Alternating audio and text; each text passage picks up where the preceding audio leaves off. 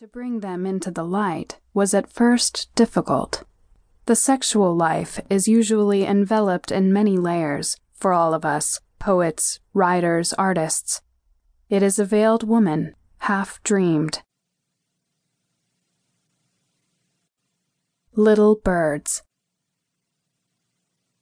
Manuel and his wife were poor, and when they first looked for an apartment in Paris, they found only 2 dark rooms below the street level, giving on to a small, stifling courtyard. Manuel was sad. He was an artist, and there was no light in which he could work. His wife did not care.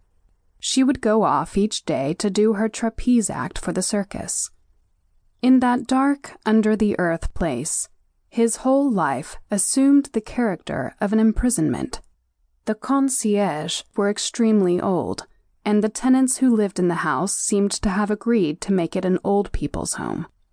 So Manuel wandered through the streets until he came to a sign, "For rent." He was led to 2 attic rooms that looked like a hovel, but one of the rooms led to a terrace, and as Manuel stepped out onto this terrace, he was greeted with the shouts of schoolgirls on recess. There was a school across the way, and the girls were playing in the yard under the terrace. Manuel watched them for a few moments, his face glowing and expanding in a smile. He was taken with a slight trembling, like that of a man anticipating great pleasures. He wanted to move into the apartment immediately, but when evening came and he persuaded Thérèse to come and inspect it, she saw nothing but 2 uninhabitable rooms, dirty and neglected. Manuel repeated, "But there is light for painting, and there is a terrace." Thérèse shrugged her shoulders and said, "I wouldn't live here." Then Manuel became crafty. He bought paint, cement, and wood. He rented the 2 rooms and devoted himself to fixing them. He never liked work, yet this time he set about doing the most meticulous carpentry and paint job ever seen, to make the place beautiful for Thérèse.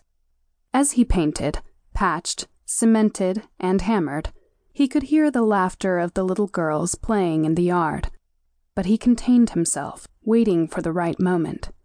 He spun fantasies of what his life would be in this apartment across from a girls' school. In 2 weeks, the place was transformed. The walls were white, the doors closed properly, the closets could be used. The floors no longer had holes in them.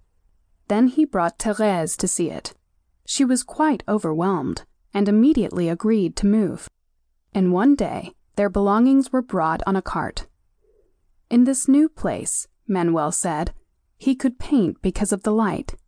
He was dancing about, gay and changed. Thérèse was happy to see him in such a good mood. The next morning, when things were but half unpacked and they had slept on beds without sheets, Thérèse went to her trapeze work, and Manuel was left alone to arrange things. But instead of unpacking, he went downstairs and walked to the bird market. There he spent the grocery money that Thérèse had given him to buy a cage and 2 tropical birds. He went home and hung the cage outside on the terrace.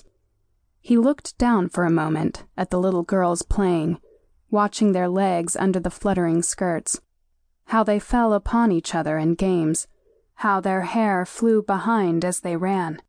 Their tiny new breasts were already beginning to show in their very plumpness. His face was flushed, but he did not linger. He had a plan, and it was too perfect to surrender now. For 3 days, he spent the food money on birds of every kind. The terrace was now alive with birds.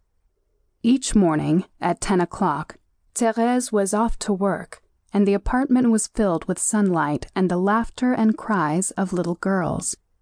The 4th day, Manuel stepped out on the terrace. 10 o'clock was the recreation hour. The schoolyard was animated. To Manuel, it was an orgy of legs and very short skirts, which revealed white panties during the games.